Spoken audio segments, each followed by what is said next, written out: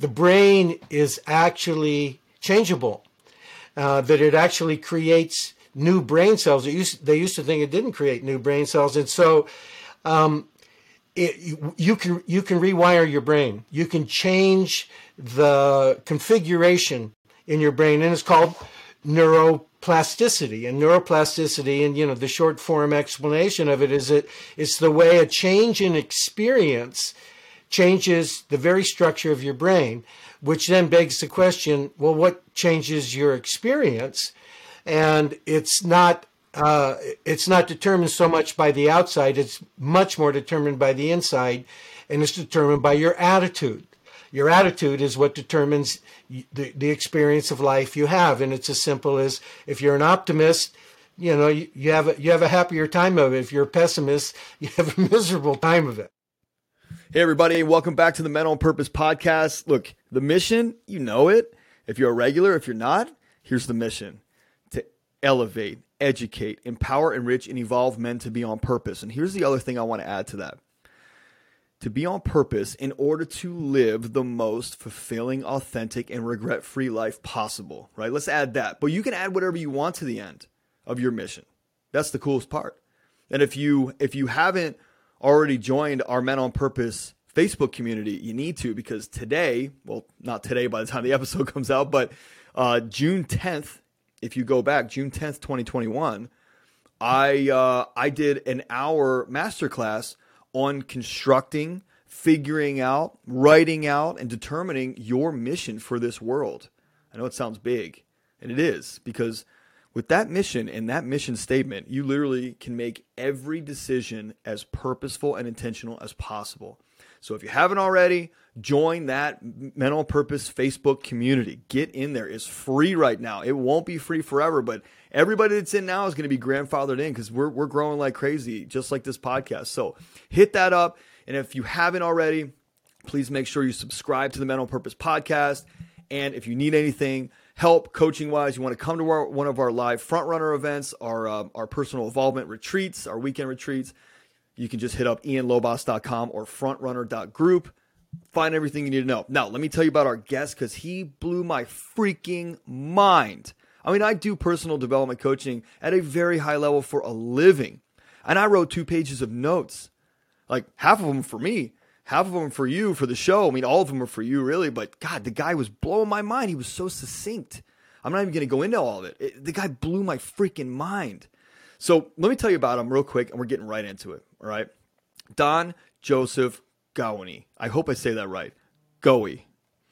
Don is the executive director of the Center for Spiritual Exchange. He's the author of the Amazon bestseller End of Stress, 4 Steps to Rewire Your Brain, which is based on breakthroughs in neuroscience that facilitate the shift in mindset that changes brain structure to quiet stress reactions and amplify the higher brain function that predicts greater success and happiness in life. Right? Mind blown again. Listen to that last line. Listen to the last line. I know you can rewind, but I want to do this. So it quiets stress reactions and amplifies the higher brain function that predicts greater success and happiness in life. That's what we're going to talk about today. So here you go. Enjoy the ride. This is Don Joseph Gowany. I hope I'm saying that right, Don. But it was an absolute pleasure. You guys are going to love this. Have a good one. Okay, so psycho-spirituality. We got some technical difficulties, but we power through. Psycho-spirituality, I feel like I know what it is, and I'm now second-guessing myself. So tell us about this, because it's, I love reading your bio. It's such interesting stuff, because the people have to grow. If they don't grow, if they don't get out of their own way, they're not as productive, or as they could be, or not productive at all. And you take this over. This one's your show. Sure.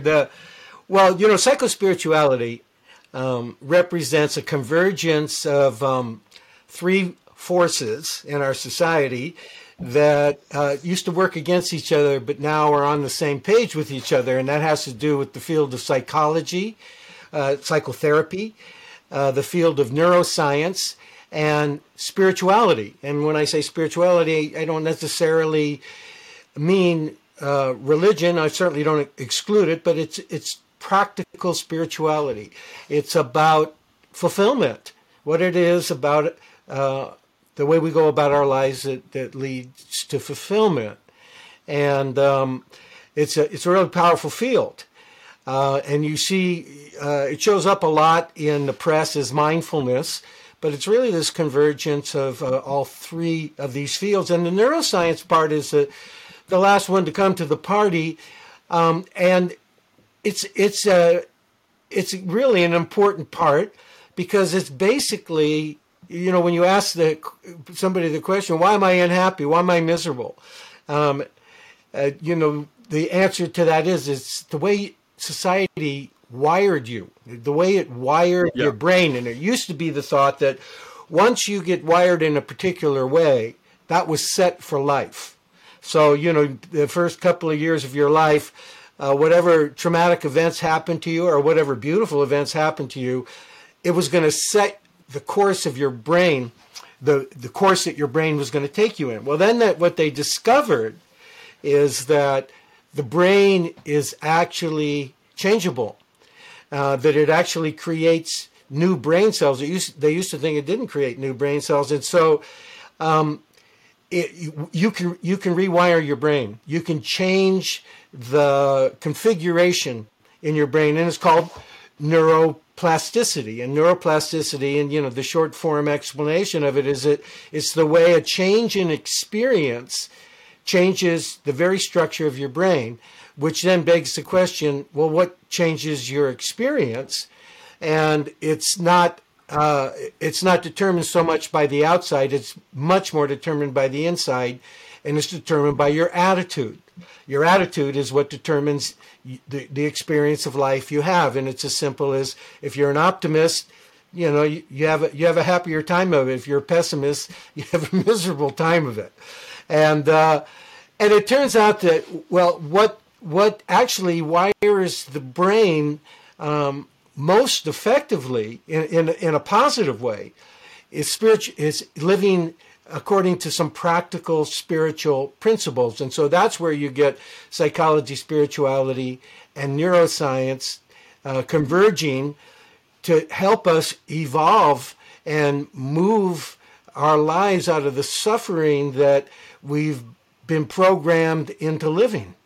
Yeah, I've never heard it put that way. There's like three rivers mixing.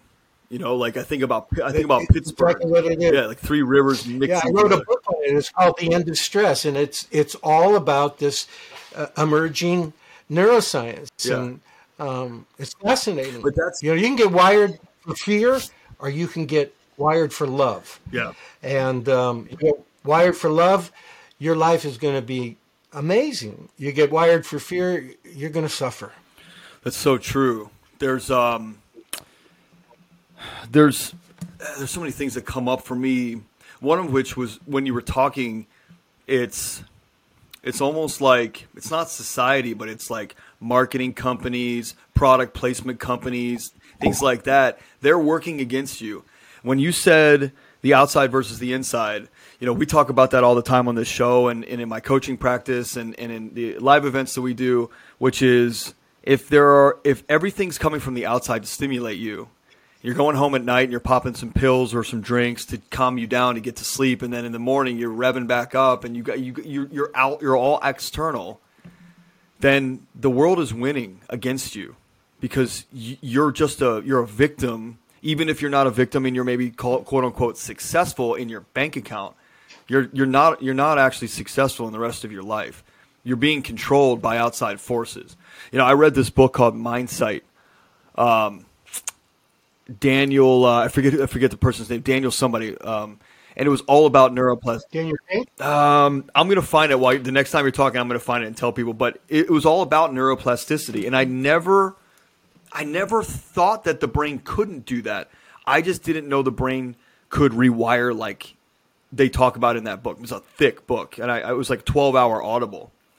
But why is it that people just understand or maybe hear that this work is out there, that the possibilities of them changing are out there, but they don't take action on it? They don't do anything about it. Why do they want to stay in that miserable existence inside of them, using the external to change their state, to change their mood, to change their mind, versus actually like hitting the problem at its root or at its source? Well, for most people, it's that they haven't suffered enough. Suffering has a purpose. It's to wake us up, and for some of us, like me, for example, but take me like 35 years ago, I was stubborn. I didn't wake up. I was motivated by the outside. One of the things about we human beings is that we're very malleable. We get programmed. And if you look around, if you want to see, well, what's the prevalent program that's operating that we're subjected to, you'll find that it's a program that's guaranteed to lead to our being unhappy. It's hard to find a completely happy person. It's like 4% of the population. And the irony is that we were born happy. We were born free, but we've been trapped. We get trapped in limited thinking. We're born with an open heart that stress and fear so easily closes. We're born gifted, very gifted beings, capable of incredible possibility, beings of immeasurable worth, but we often feel we're not good enough. We're often caught in shame reactions. And on top of all of that, there is a divinity of joy within us, surrounding us, that's there to make our lives meaningful and beautiful and rich, to guide us forward, but we become blocked from seeing it. It's almost as if we've been, it's like we've been dragged up on stage by a hypnotist, and we've been hypnotized to see what's not there and not see what is there. And so, where's that hypnosis coming from? It's coming from society. Society programs that natural state of happiness and joy right out of us, stamping into us the belief that happiness and self-worth are found out there in the world. And if we work long and hard, success will come, and out of that, happiness and fulfillment will follow. And, we've all swallowed that formula. And, 10, 20 years later, we in the middle of a midlife crisis because we realize that success has come without fulfillment. Tony Robbins says, success without fulfillment's the ultimate failure. It is. It's failing life. So waking up, we got to wake up. We got to wake up from that hypnosis that we're in. And waking up is the realization that, contrary to what society has taught us, nothing, but absolutely nothing of the world can make us happy. Success, is important, of course, but success is not the same as fulfillment. Fulfillment doesn't come from the world, and we got to get that straight, and it takes a while sometimes for us to get it straight. Happiness doesn't come from the world, not the radiant happiness of a child, that's constant and makes you smile for no reason. Happiness comes from within. And the truth is, there's not a single moment in our life when we don't have all we need to be happy. And the only reason we're ever unhappy, the only reason we're ever stressed, is because we're focusing on what we don't have rather than on what we have right here, right now. And in this new book from Anthony DeMello, Stop Fixing Yourself, that I assembled, from his works. Yeah. DeMello died back in 1987. But I assembled this from his archive. It helps you rediscover that truth about yourself, that you're happy already. You just don't. You're not in touch with it. You're at peace already. You just don't know it. You're surrounded by joy that your eyes would open up to if the veil would ever lift, the veil of your programming would ever lift. But you can't see it because you're blocked from it. But it's still there. And what that means is you're not broken. You're not some problem to be solved. That's what it means. Stop fixing yourself. You're okay. And if there's a problem, it's the way that you were programmed to believe that without something or some person or some result, like a lot of money, we can't be happy. And it's a false belief. You don't acquire or earn happiness. You have it already. So drop that false belief that I can't be happy without this or that, and your struggle with the world drops. Peace arises all by itself. Happiness arises all by itself.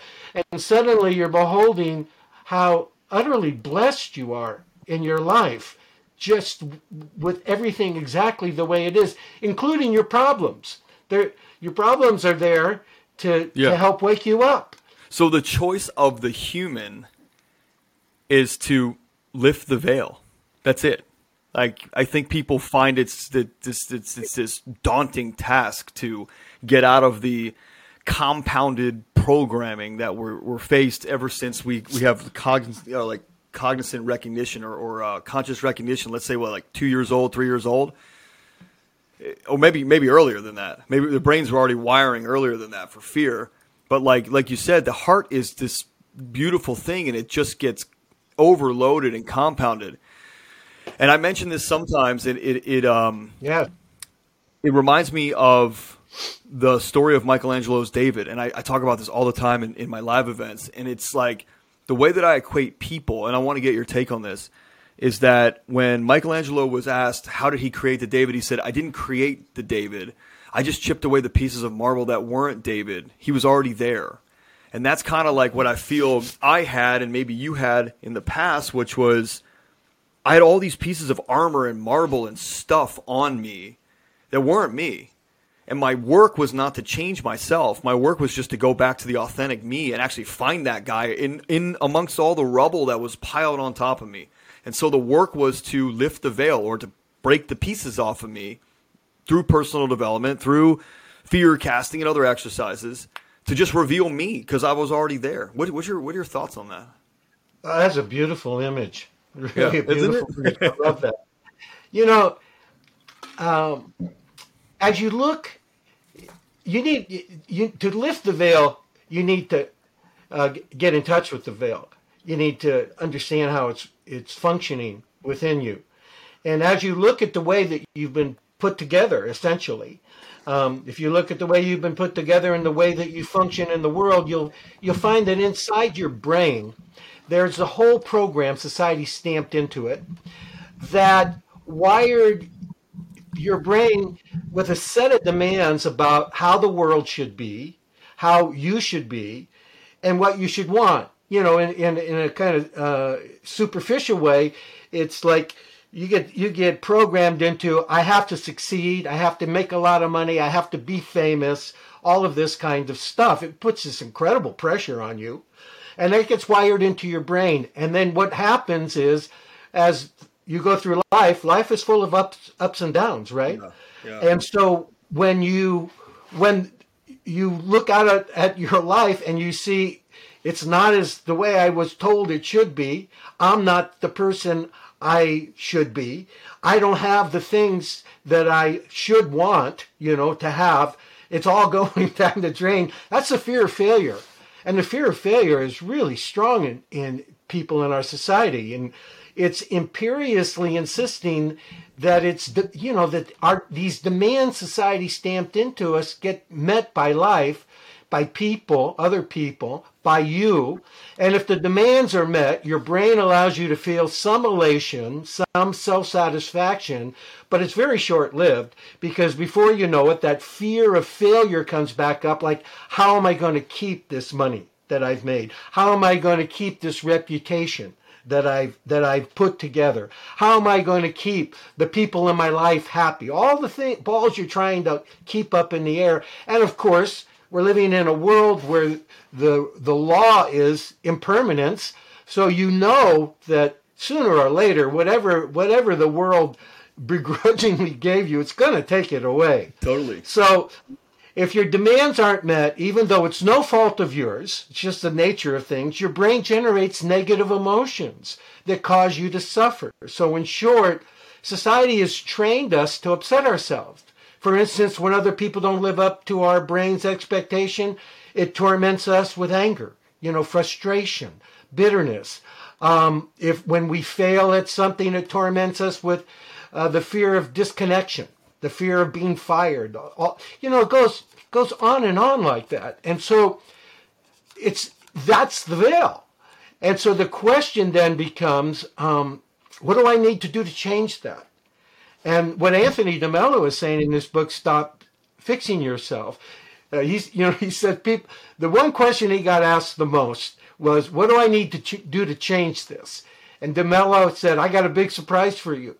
You don't have to do anything. The problem with most people is that they're so busy trying to fix things inside themselves that they don't really understand. Part of the reason we don't understand this veil, this block that blocks us from the life that we were born to live, is that we push it away. Those negative feelings that come up, those fears that come up, that shame that comes up, we don't want any part of it. We push it away. We try to turn it into something else, and we don't really embrace it. We reject it. We run from it.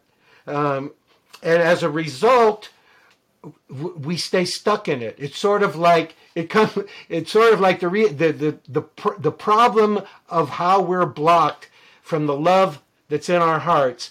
It comes in the front door to talk to us, to let us know what's going on. We push it out, and it just comes back through the back door and smacks us in the back of the head. So if you're not, if the message from DeMello is stop trying to fix yourself. You don't understand it. You have to get in touch with it. So then the question becomes, what do I do? Yeah. And what DeMello is saying, what psychotherapy is saying, what neuroscience is saying, it's enough for you to simply be watchful and aware of what got stamped into you, of how your brain got wired for this unhappiness, for this life of upset, for this life of never feeling like you're enough. Through awareness, all that falseness, all that neuroses will drop. But you got to bring it. It takes a certain amount of courage. I often tell people the first thing that they may need to be aware of is that they're afraid to find out. Yeah. So don't be afraid of being afraid. But that's how we get deprogrammed. That's how we rewire our brain, is through awareness. And DeMello gives us a very specific way of approaching that isn't really about anything you do. It's a way of being with yourself. And in particular, being with yourself in terms of getting in touch with those negative feelings and those negative reactions that you're having. So I want to go back to something that you mentioned. I wrote down like 6 things while you were talking because there's so many cool things I want to ask you.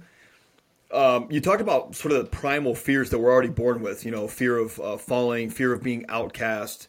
Those are big, those are really big. I mean, I think people, in high school and college, I mean, I know people now that are in their 40s that couldn't be they're so far from the authentic version of them, and they are miserable, but they will never not fit in. And it's like, wow, okay, so there's a primal fear in there, but is it compounded by manufactured fears based on your programming and everything? Is that what we're talking about here? Is like we have primal fears that are instilled in the wiring of the brain before society and parents in school and all the crap gets a hold of you, and then all of a sudden you start manufacturing things to live up to those primal fears? Or is it just a mix of both and it's all running wild inside of you? Well, it's not a matter of living up to those primal fears. Avoiding them. Stress response, avoiding them, yeah. The primal fear thing you're talking about, we have an emotional brain, and it's fully developed in a human being by the age of 2. And so that part of the brain is fight, flight, or freeze. And it's an incredible system when we are confronted with a real and present danger, like, you run across a grizzly bear or a rattlesnake, or you get into a car accident, or you're falling, like you were saying, the fear of falling. In that situation, this exquisite, powerful reaction happens in you that's triggered by your brain. It gives you, makes you a Superman, a Superwoman for about 5 minutes. And it can get you out of a scrape. It can cause you to freeze so that an animal can't pick up on you. It can cause you to run faster than you've ever run before. You hear about mothers who lift the car up that's collapsed on their husband, kind of thing. But it's only good for 5 minutes, and then it takes a toll on the body. But most of the stress reactions, it's called a stress reaction, but most of the stress reactions modern human beings have are caused by thoughts. They think their way into to perceiving an emergency that's often not even there. And our brain, that 2-year-old part of our brain, it can't tell the difference between a real and present danger and one that we make up in our head. And so if we create enough emotional valence around the way we're thinking about a situation that we're allowing to scare us, our brain's going to set off a stress reaction.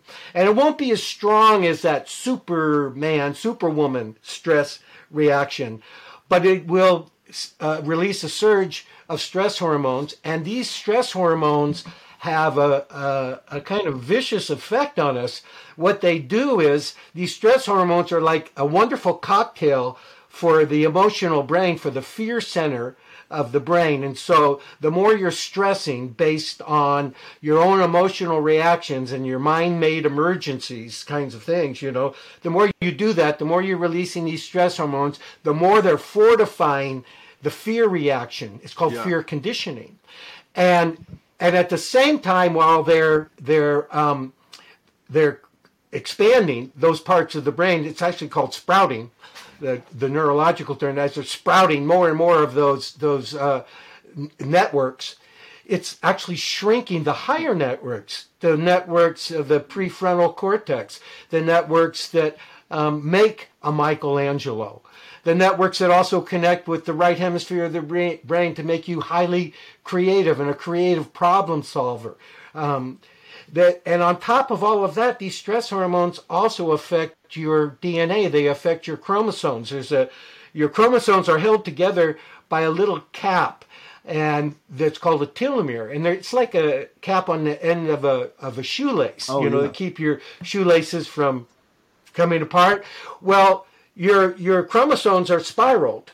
And so this cap keeps them in place, and when they're like that, they put out healthy cells to repair your body, to slow down the aging process, to keep you young. If they're anything, they are a fountain of youth.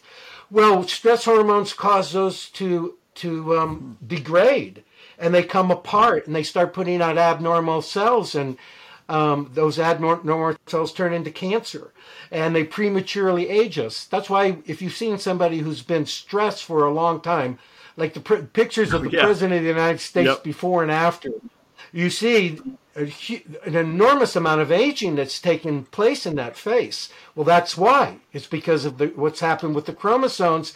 The stress hormones have debilitated his ability to put out healthy cells. This was discovered by Elizabeth Blackburn. She won the Nobel Prize in medicine for it. So that's the issue. The issue is we think our way into all kinds of stress reactions that set off these huge reactions within our body, and they're the source of what makes our life miserable. They did a study just to underline how powerful our thoughts are in generating our suffering. Is they did this study at Cornell where they had people write down their worries over a protracted period of time, and then they had them go back and determine which of their worries did not happen. Was wasted emotional energy spent on them. And they found that 85% of what those people in the study, it was a large study, 85% of what they worried about did not happen. And of the 15% where it was determined they did happen, what they were worried about actually ended up happening, 79% of the people reported they actually found they could handle the situation fine. They resolved it. They moved beyond it. So when you do the math on those two figures, you find that 97% of the time those people were worried and stressed and fearful and anxious. There was nothing to worry about. They were fine. All is well. All was well except their thought process. And so what DeMello is telling us in his book, Stop Fixing Yourself, you've got to get in touch with that. You've got to get in touch with the way in which you've been programmed to paint yourself into a worried corner from which, when you look out at the world, you see a threatening world. And to begin to deconstruct it through awareness to the point that you begin to realize it's actually not there. This threatening world I see is actually not there. It's here. It's in my head. It's pretty simple. I mean, it's based on this theory. So we want, we were using the metaphor of a veil. So we want to, how do I get that veil to drop? Well, I got to become aware of what constitutes that veil. And that means awareness. What you are aware of, you control. And what you're unaware of controls you. So again, it's enough for you to simply be watchful and aware, and through all of that neurotic part of you will begin to quiet down. Awareness allows you to see and feel what's going on inside of you that really sabotages your fulfillment, sabotages your happiness. The negativity, the upsets, the pessimism, the aggression, the competitiveness, the shame, the unworthiness.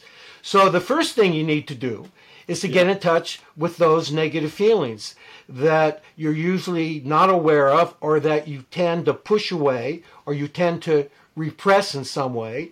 And what negative feelings? Well, I have hurt feelings. Somebody said something that I took as an insult, or you're feeling nervous or tense about something you're trying to achieve it. Or maybe you're feeling gloomy or moody, or maybe you're feeling shame. Maybe it's as strong as feeling self-hatred. So it takes a degree of courage to feel what you're feeling, and really to let yourself feel it. And the second step is to acknowledge that this negative feeling, this upset, is in me, not necessarily in reality. Just think about that Cornell study. It's a very important step. So now you're allowing yourself to be in touch with those negative feelings. You're letting the torment that they cause in you to be felt. And you're acknowledging to yourself, this is happening in me, not necessarily in reality. And you really try to get that. You really work at understanding that. And eventually you will, because it's self-evident. It's happening in you. And the other thing you begin to get is that I have a question for you. Also, it's not happening to you. It's actually happening for you. It's trying to wake you up. Right. And so that's the second step, acknowledging it's in me. And the third step is don't identify. Sure. Well, quick question before you go to the third. I want to, for people that are listening, they're like, okay, well, that sounds really easy. But, getting in touch with the negative feelings that you're working to push down, I mean, how do you know that they're not real? Like, going back to that Cornell study, I mean, I bet you it was more than 97% of the time it was not based in any reality. How do you know if something is based in reality when every bit of your fiber inside of you makes you feel like this is dead reality? But there's no evidence to prove it. It's all manufactured in the brain. How do you separate that? Or what exercise or thing can someone do to get a handle on reality? Well, like real evidence. My suggestion is just acknowledge, just open up to the possibility that this negative feeling, this fear that you're having, is in you. Is not necessarily in reality. If you want some evidence-based, then remember that Cornell program. It won't help you to analyze it at all. It's not about analyzing it. The more you analyze it, the more confused you're going to get, the more anxious you're going to get. So just open up to the possibility that this might be true. I'm going to test it. I'm going to see if this is true for me. And I guarantee you'll find that 97% of the time it is true that this is happening in you and not in reality. And, this is what I meant when I said sometimes people haven't suffered enough. Because, they haven't suffered to the point that they are asking that there must be another way. I'm willing to try a different way of approaching it. And Yeah. and that's what I would suggest people do. A great example of this is how I came into this field of psychospirituality. I came into it the hard way.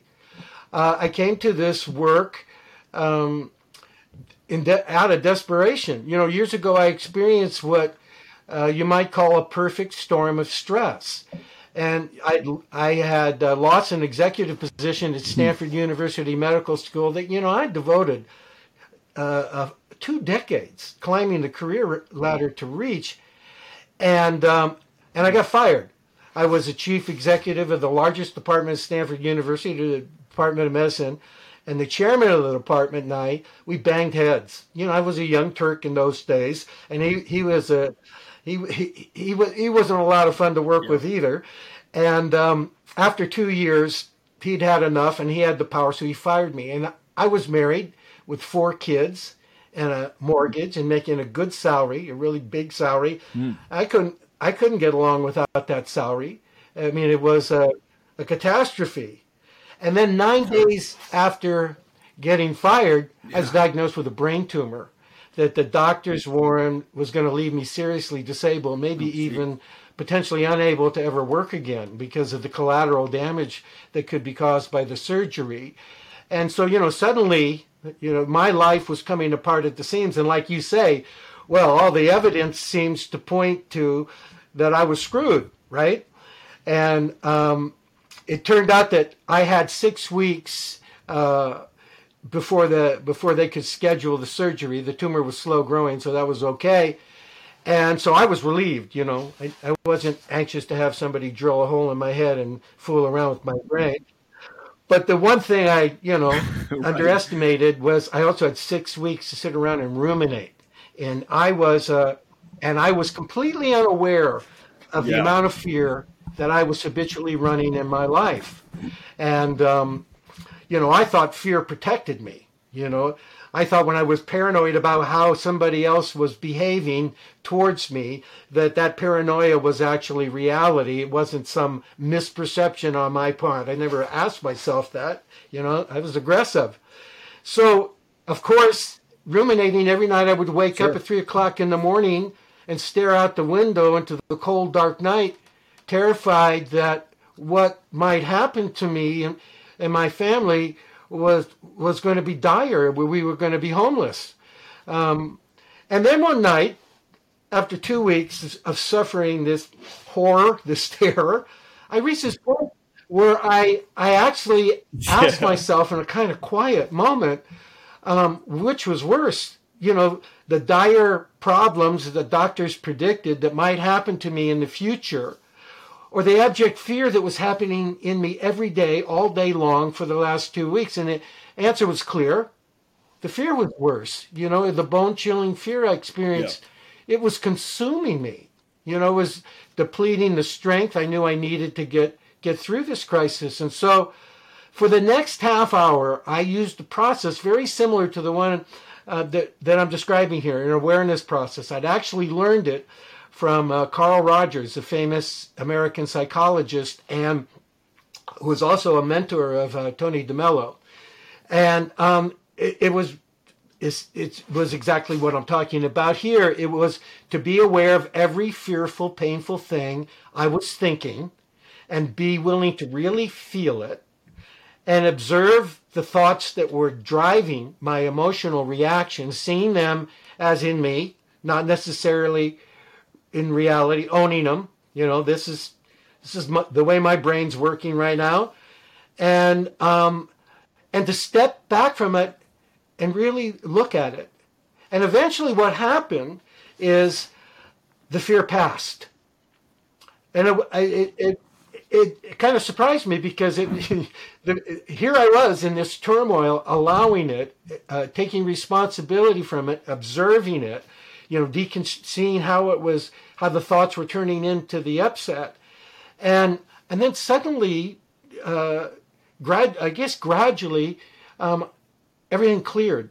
because the fear passed. Everything. And I discovered a truth that my grandmother told me: everything passes, especially emotions.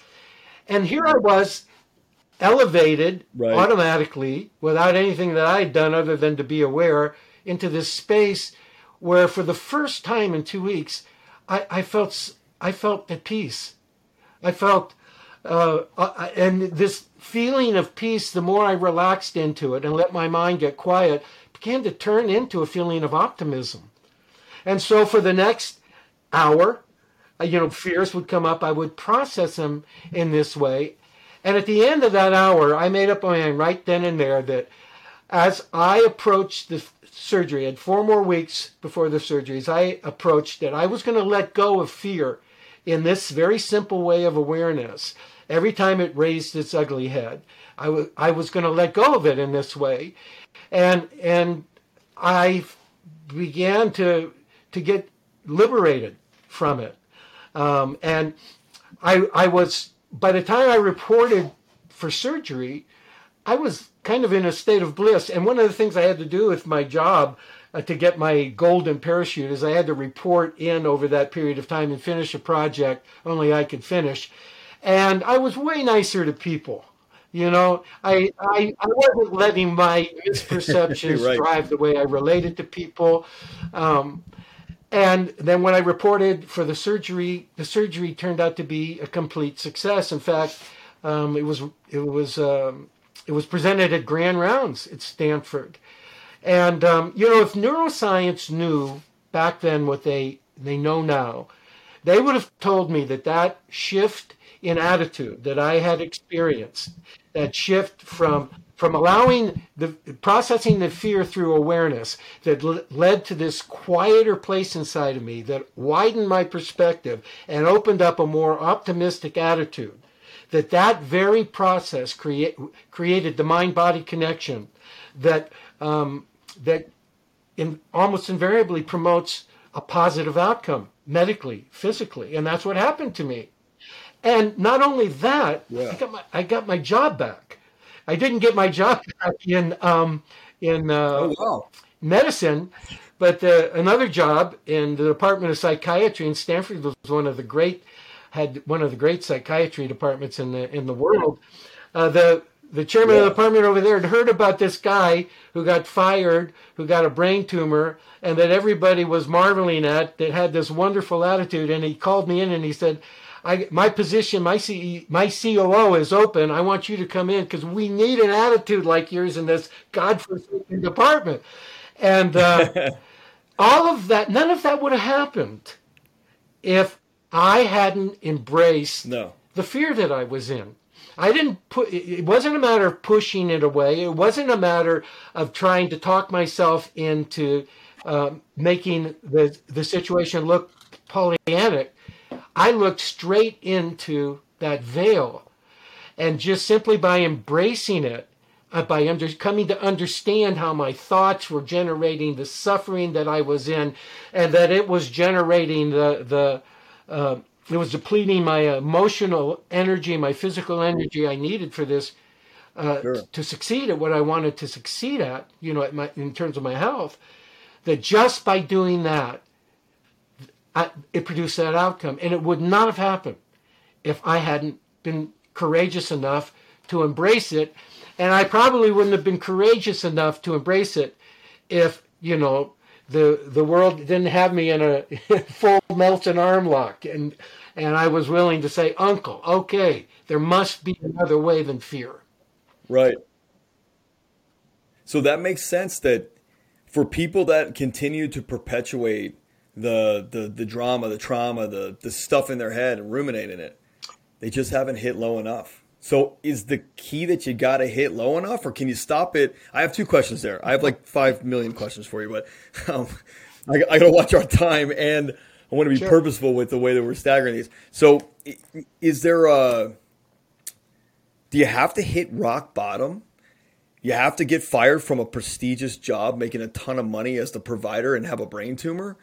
And that's the first part. And the second part is, where does anxiety and depression clinically, from that, obviously you were living in that world at that point, in the psychology department. Where does depression and anxiety actually? What is that actually? And is there a reality to it? Because I'm sure that once you freed yourself and made these new decisions based on the way you were going to process thoughts, anxiety and depression lifted and became non-existent. I'm guessing, but I want you to give us your take on those two very rampant problems in our society that are heavily medicated. Probably some of the easiest to medicate. Yeah, they're very heavily medicated, that's for sure. Well, in terms of, do you need to hit rock bottom before you begin to rise? The only answer I can give you to that is, if you were as stubborn as I am, yes, you do. I grew up in a family with a stepfather who was brutal, and he brutalized me and my brothers, and he also pounded into our heads that we were worthless until it reached the point that we were. And so I headed out in life with rage. I headed out in life wanting to prove myself. I was going to prove myself to my worth to people no matter what, and I didn't see that as I was operating from trying to compensate for something that was unhealed inside of me,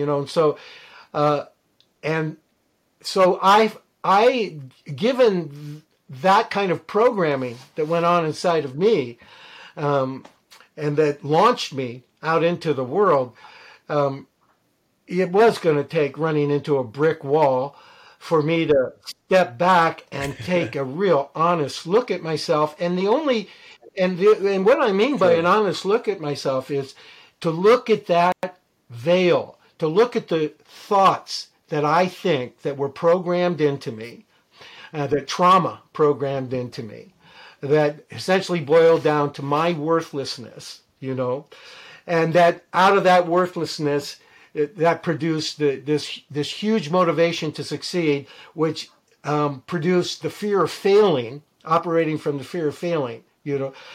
That was part of the veil, and so I had to watch how those thoughts turned into the emotional suffering that I was in, turned into the projections I was making onto other people and onto life itself, and to begin to understand that I'm not to blame for the way I was programmed, but I'm responsible for changing it. No. And the way in which I change it here begins with feeling it, identifying it, and then moving to that third step, in which you say, it's like we say to ourselves, I am depressed, right? I am afraid. I am worthless. Well, the critical part of that statement is I am. And that goes into your brain, and the brain believes you. If you say you say something, it says, okay, I am depressed. You're not depressed. You're having an emotional experience called depression. And so the important step in as you go through the awareness process is not to identify with the emotion, to allow yourself to feel it, allow it to come up, to deconstruct it, to see the thoughts you're thinking that are producing it, to tell yourself it's happening in me. Yeah, do all of that, but don't end up saying, I'm afraid, I'm a failure, I'm inadequate, that kind of thing. You can say, my experience right now is fear. My experience right now is depression. That's fine. If you want to just say fear is there, identify it as something over there that doesn't define you.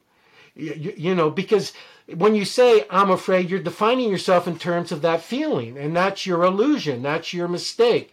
In no way does that feeling affect your essential self. One of the great things DeMello gives us as a metaphor, he says it's like when you throw black paint up into the air remains uncontaminated. You never color the air black. It falls to the ground, splashes around your feet.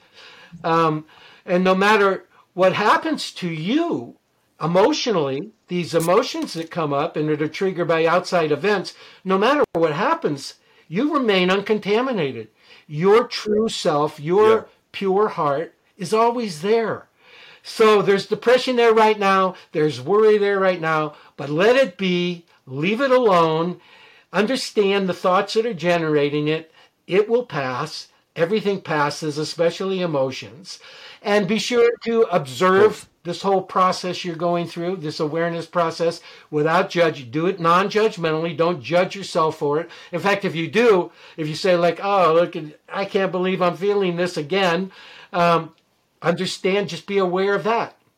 Be aware that be aware of the thoughts that you are having about your inadequacy that's turning into your feelings of inadequacy, and just process it, let it come into awareness. And, and remember, everything passes. And when it does pass, relax into that moment where, my God, it's gone and I'm still here. Now you're free. This is a moment of freedom. Right here, right now, in the present moment, there is always freedom. If you can get here, when you think about the future, you think about the past. There's no freedom there. Your mind's getting locked in to misperceptions you have about yourself and your life. But right here, right now, in this moment, when that anxiety you were suffering under passes, you're free. So relax in feeling free. Let your mind be quiet a moment. And then what you will observe is that feelings of peace, being at peace with yourself, at peace with whatever it is you're confronted with. And then right behind that, a feeling of happiness will begin to arise, and they arise all by themselves. And that's fulfillment. That's the only fulfillment that there is. And it doesn't come from outside you. It's your natural state. It's the way your brain has been wired to block. And as you do this, as you go through this awareness process, the things that no longer serve you, the fears that no longer serve you, they will drop. And the fears that hang around, you can approach them with an aware, open attitude of, they're still here because they still have something to teach me. So work with them, bring them in into your awareness. And to answer your question about anxiety and depression, anxiety comes from a sense of threat. So the question one should ask themselves when they're stressing is, what am I afraid of? And if you do that, you go through each of these fears. You'll see a cascade of fears that begin to show up, and with each one that shows up, you keep asking yourself, what am I afraid of? And when you get down to the bottom of it, you'll find the last thing that you're afraid of is rather insane. I did this with a lawyer. He was losing a case. What are you afraid of? Afraid of losing this case. And if you lose this case, what are you afraid of? I'll lose my reputation. If you lose your reputation, what are you afraid of? They'll fire me from my job. If they fire you from your job, what are you afraid of? And then he suddenly said, I see myself pushing a shopping cart down Main Street. I'm homeless. I'm on the street.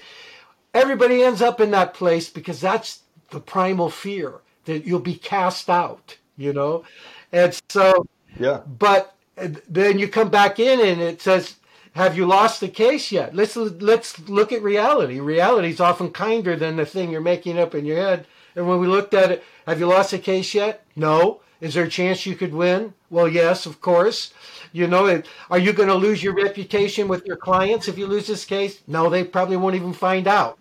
Are you going to lose your job? Then what he tells me is, no, they're making me partner. And it's amazing how far our fear travels. It travels right past the facts, And I said, are you in danger of being homeless? And he says, no, I've invested my money really well. And all of this was costing him at the level of his happiness and at the level of his performance in that courtroom. And so that That's where fear comes from. It's coming, we think our way into these fear reactions, and depression is when we stress ourselves long enough, the whole emotional system bottoms out, the whole biochemistry bottoms out, and we're depressed. We're in despair now. Wow, that's a lot. God, that's so. It's so easy to comprehend from a cognitive standpoint, but from an emotional standpoint, and the traumas and all the stuff in our brains, it is like, I've been a coach of personal development for like 7 years. And even when you're saying that, my brain's like, I don't know if all that's true. And I'm like, what are you talking about? That's our that's a training we've done. Like, what are you nuts? Come on, stop it. Like, and so the question that I have, and I'm going to ask you this one last question is the fear of success isn't really a thing. It's the fear of sustainability and consistency, like you talked about a little earlier. And I wanted to take us back to this. So somebody might be able to do this in the moment, but when I was going through what I was going through in all of my businesses and like just, the turmoil inside, it wasn't about getting myself out of it in that moment. It was that it was going to get stronger and harder as I learned more about it. It was going to strengthen. The storm was going to pick up speed. And then every day I was going to fight a different, bigger, stronger, scarier monster. And how the hell was I going to pull this off for the rest of my life? That piece was the part that scared the living hell out of me every day. The sustainability and the consistency of the results and the consistency of my activities. And I was like, the other part was, well, I have a lot of other stuff to do. How am I going to manage all this? And it's not even real. It's just in my head. And I'm fighting a war inside my head while I'm fighting for my business and my money and my family outside. Like, I felt like I was going crazy. So just touch on real quick about sustainability and consistency in the work inside and the results outside. Well, it's a fear of failure. That's a big thing. It's a very, very strong fear in America. It's a fear of failure. And, we believe, we are programmed to believe that we're here to conquer the world. And if we conquer the world, we'll be okay. And so we have these false beliefs about that. And, one of the things, in a situation like you, if I was coaching you at that time of your life, one of the things I would have asked you to do is to write down your attachments. And the way I would have you write down your attachments, and I invite everybody listening to do this, is to write up the top of a piece of paper, I cannot be happy until. Because everything we're doing, from the heart place, we're doing to find happiness. We want happiness. If you have children, any parent who loves their children, the number one thing they want for their child is happiness. Well, it's the number one thing God wants for you. It's the number one thing the universe wants for you. And the odd part about it is you really have it already, but you get lost in these attachments that are defining. You allow them to define who you are. And if you don't achieve them, then you're nobody, kind of a thing. And so you write at the top of the page, I cannot be happy unless or until.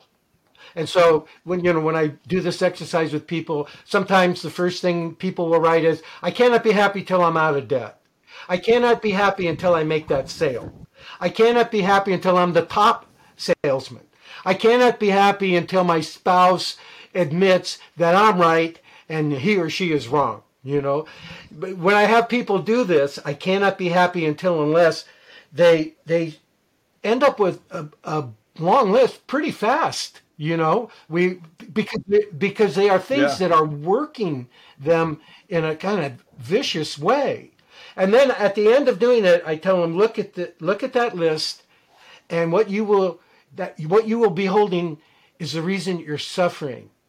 And what are you suffering from? You're suffering from a false belief. The truth is you are happy You don't have to do anything to be happy. You're happy already. There's not a single moment in your life, as I said before, when you do not have everything that you need to be happy. And think about that for a minute. The reason that you're unhappy is you're focusing on what you don't have or what you're trying to keep rather than on what you have right now. And the second false belief that we suffer under is that happiness is out there in the future. And that's not true either. Right here, now is where you're going to find your happiness. Right here, right now, you are happy. If you could get really fully present in this moment, but you don't know it because your false beliefs about the future have distorted your perception.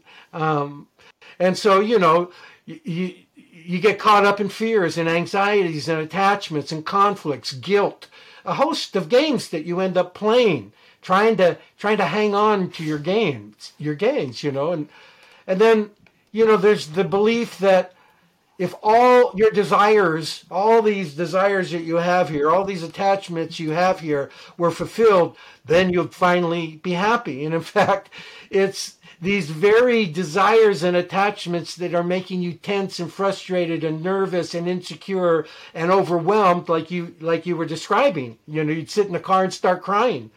And you look at your list of attachments and desires, you should say to each one of them, deep down in my heart, I know that even after I have gotten you, it's no guarantee I'm going to be happy. And you ponder that truth. Right. If I could only get a doctor to grow hair where my baldness is, if my boss would only appreciate me, suddenly you don't need to move from this job to that job, this neighborhood to that neighborhood, this relationship, this love relationship to that relationship. You're chasing these things because you're kind of insane. But if you admit that to yourself, deep down inside of me, I know that even after I got what's on this list, it won't give me happiness. Only I can give myself happiness. That's where that's coming from. So attachment is an emotional state of clinging to the belief that without something or some result or some person, you cannot be happy. And at some point today, I invite your listeners to write down those attachments, starting with I cannot be happy unless until. It's really eye-opening. Yeah, and I need to go reset my brain. This is a very, very powerful hour of content. I mean, look at this. Those are my notes. It's just crazy, and it's my show. Later on, when you pick up your notes and look at them, I invite you to throw them away and just sit back and be quiet in your own being and notice that everything that you want is inside of you. It's already there. Sure. Well, remember though, I'm taking notes for the show. I'm taking notes to make sure that I have timestamps for my editors to hey, make sure you pull this clip, pull that clip. And I want to write it at the time that my brain. I'm honored that. I'm serious. This has been a real. And it's interesting because I actually, on this platform, I have audience members watching us and listening to us, but they're not in here with us like a Zoom room. They're just on. And they were texting me wow, this is incredible stuff. And it is, you're so succinct. I knew the moment I read your bio and your one sheet, I'm telling you, I think I may have taken 3 seconds, but the way that the words were written and the way that the people who brought you to me pitched it, it was yep, yeah. I think I literally wrote, yes. Let's go now. Let's book him now. So I'm so excited for the audience that you delivered way more than I thought you would. And I thought you were going to deliver amazing. And you delivered truly amazing, whatever the nth degree is. So thank you, Don, for being on here. Book is even more succinct, even more to the point than I'm just reflecting what this book helped me find my way to, So I really encourage people to get it. And it's on sale right now, actually, at Amazon. Beautiful. So let's remind people where can they find you and where can they find the book? So the book is Stop Fixing Yourself by Anthony DeMello. Yes. DeMello. DeMello. D-I and then M-E-L-L-O. And it's on sale at Amazon. And where can they get more information about you? They can get more information about me at DeMelloCenter.com. If they type stopfixingyourself.com into their browser, it'll go to a page at our website, and at that page they can choose Barnes & Noble, Amazon, various book vendors where they can buy it. But if they access it that way, then we give them a free gift, which is a 6-part workshop that Anthony DeMello delivered at Fordham University back in 1987. And it's a powerful experience. DeMello, the books that he wrote back then, we're talking, 34 years ago. And his books are still international bestsellers. And Eckhart Tolle was deeply influenced by DeMello's work. So was Thomas More. Right. Ajasanti. DeMello is in so many ways a forerunner of a lot of things that we take for granted now. He brought forward initially, and he was one of the first to bring Eastern and Western spiritual thought together. He and Thomas Merton, very famous for having done that. Both brilliant men, both Jesuit priests. The Jesuits are the intelligentsia of Christianity, St. Ignatius, and all that. Well, DeMello brought in Buddhism and Hinduism and merged it with Christianity and Judaism, and in ways that you don't even identify the Buddhism that might be there. You don't even identify the Christianity there. He got it down to its most elemental unit, so that we could understand it. And if you read the comments that people leave on reading the book Awareness that he wrote, they say my confusion is gone. He's lifted me out of the confusion. I understand what's been going on in me in ways I never understood before. And that's the impact DeMello had on me, and I think he has worldwide. I think his book it's 4.7 at Amazon out of 5.0. And, that's actually higher than the movie The Godfather got. So DeMello would have won an Academy Award if this book was a movie. That's right. Well, Don, I really, I'm excited in all honesty to read this book. I'm buying it now because your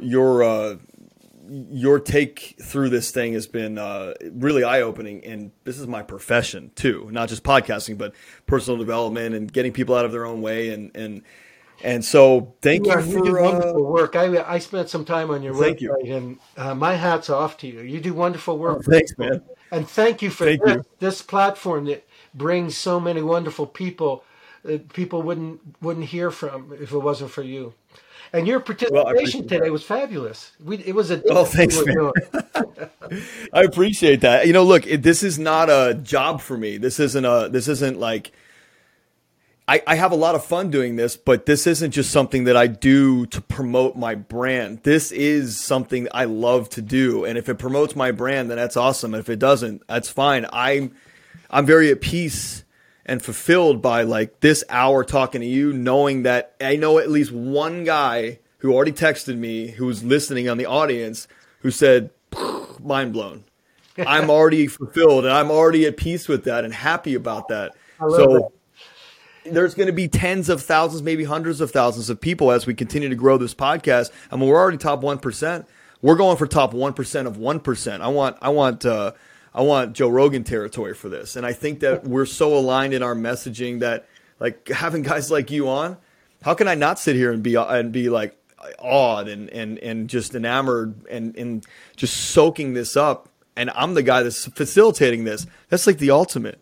So I really appreciate those kind words. Really appreciate that. What I love that about him saying it was mind blowing.